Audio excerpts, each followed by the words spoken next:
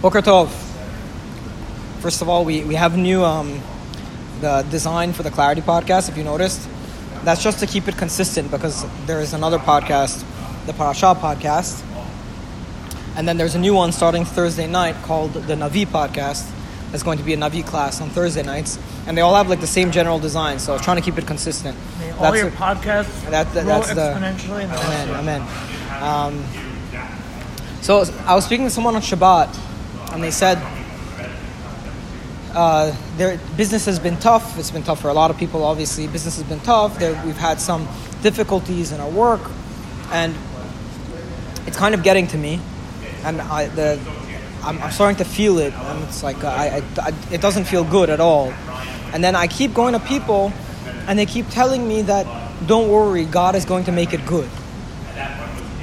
And then, but it's so annoying because like it's very hard. What do you mean? How am I supposed to believe that God is going to make it good? So then, I actually took issue with that, and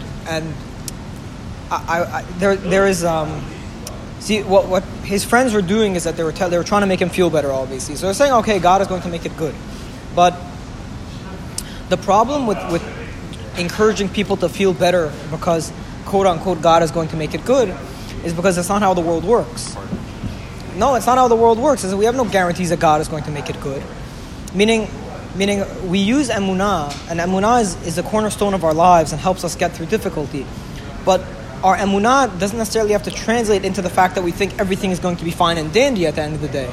If we think everything in this world is going to be rosy, then essentially what we're doing...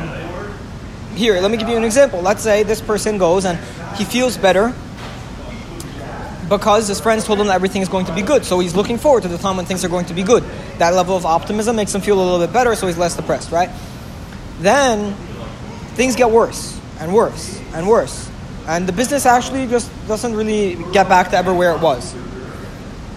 Then what? The person's going to lose faith in God? There's no more than all of that faith that he had that God is going to make it good is going to give him back.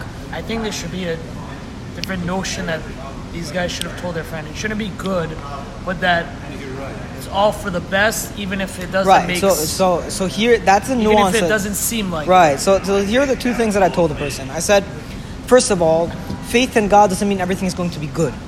Faith in God, all it means is that you have to trust that there's a larger plan at play, that you're just a pawn in God's world, and that you have to kind of accept things, that you have to let go of things. Now, you can't control everything, and everything that happens in this world, there are going to be things that are tough. But you know what?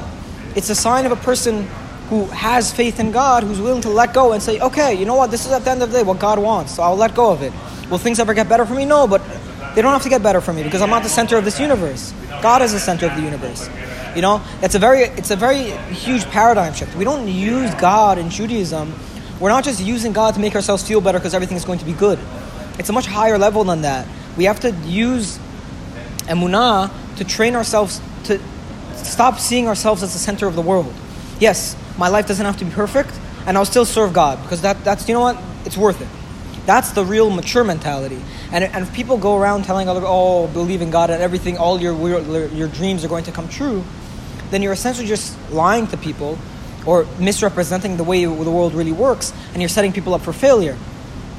So that's the first thing I mentioned. And the second thing I said is that there are ways, besides through the tools of emunah, there are ways to cope with difficulty. For example, and here's one key point which you said before, we said in one of the other podcasts, when a person struggles in business and then they get depressed over the fact that their business is down, well, one possible reason why they may be depressed by that because they have nothing else in their lives.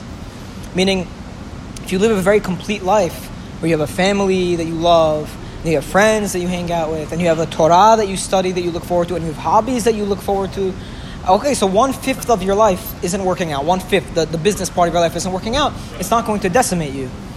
But when a person, they go all in and they tie their happiness to just business success or something that's so unpredictable, you're setting yourself up for, if things go wrong in that thing which represents your entire life, it's going to be very difficult for you.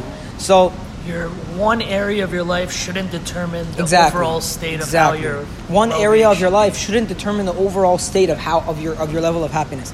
So the lesson is, we cannot misrepresent the way the world works. Our faith in God has to be mature. And it has to work with real world expectations. I have faith in God, not because I think God is going to make things better. It's because I realize that God is the center of the world and I'm not. And I will accept that fact. And if things don't go my way, it's okay. And the second thing is, the more we engage with life, the more we pursue things that may be of interest to us, the more we connect to the meaningful things in life, the less we are at risk of falling apart when one area of our life goes and doesn't work out. Baruch Adonai L'olam. Amen. Amen.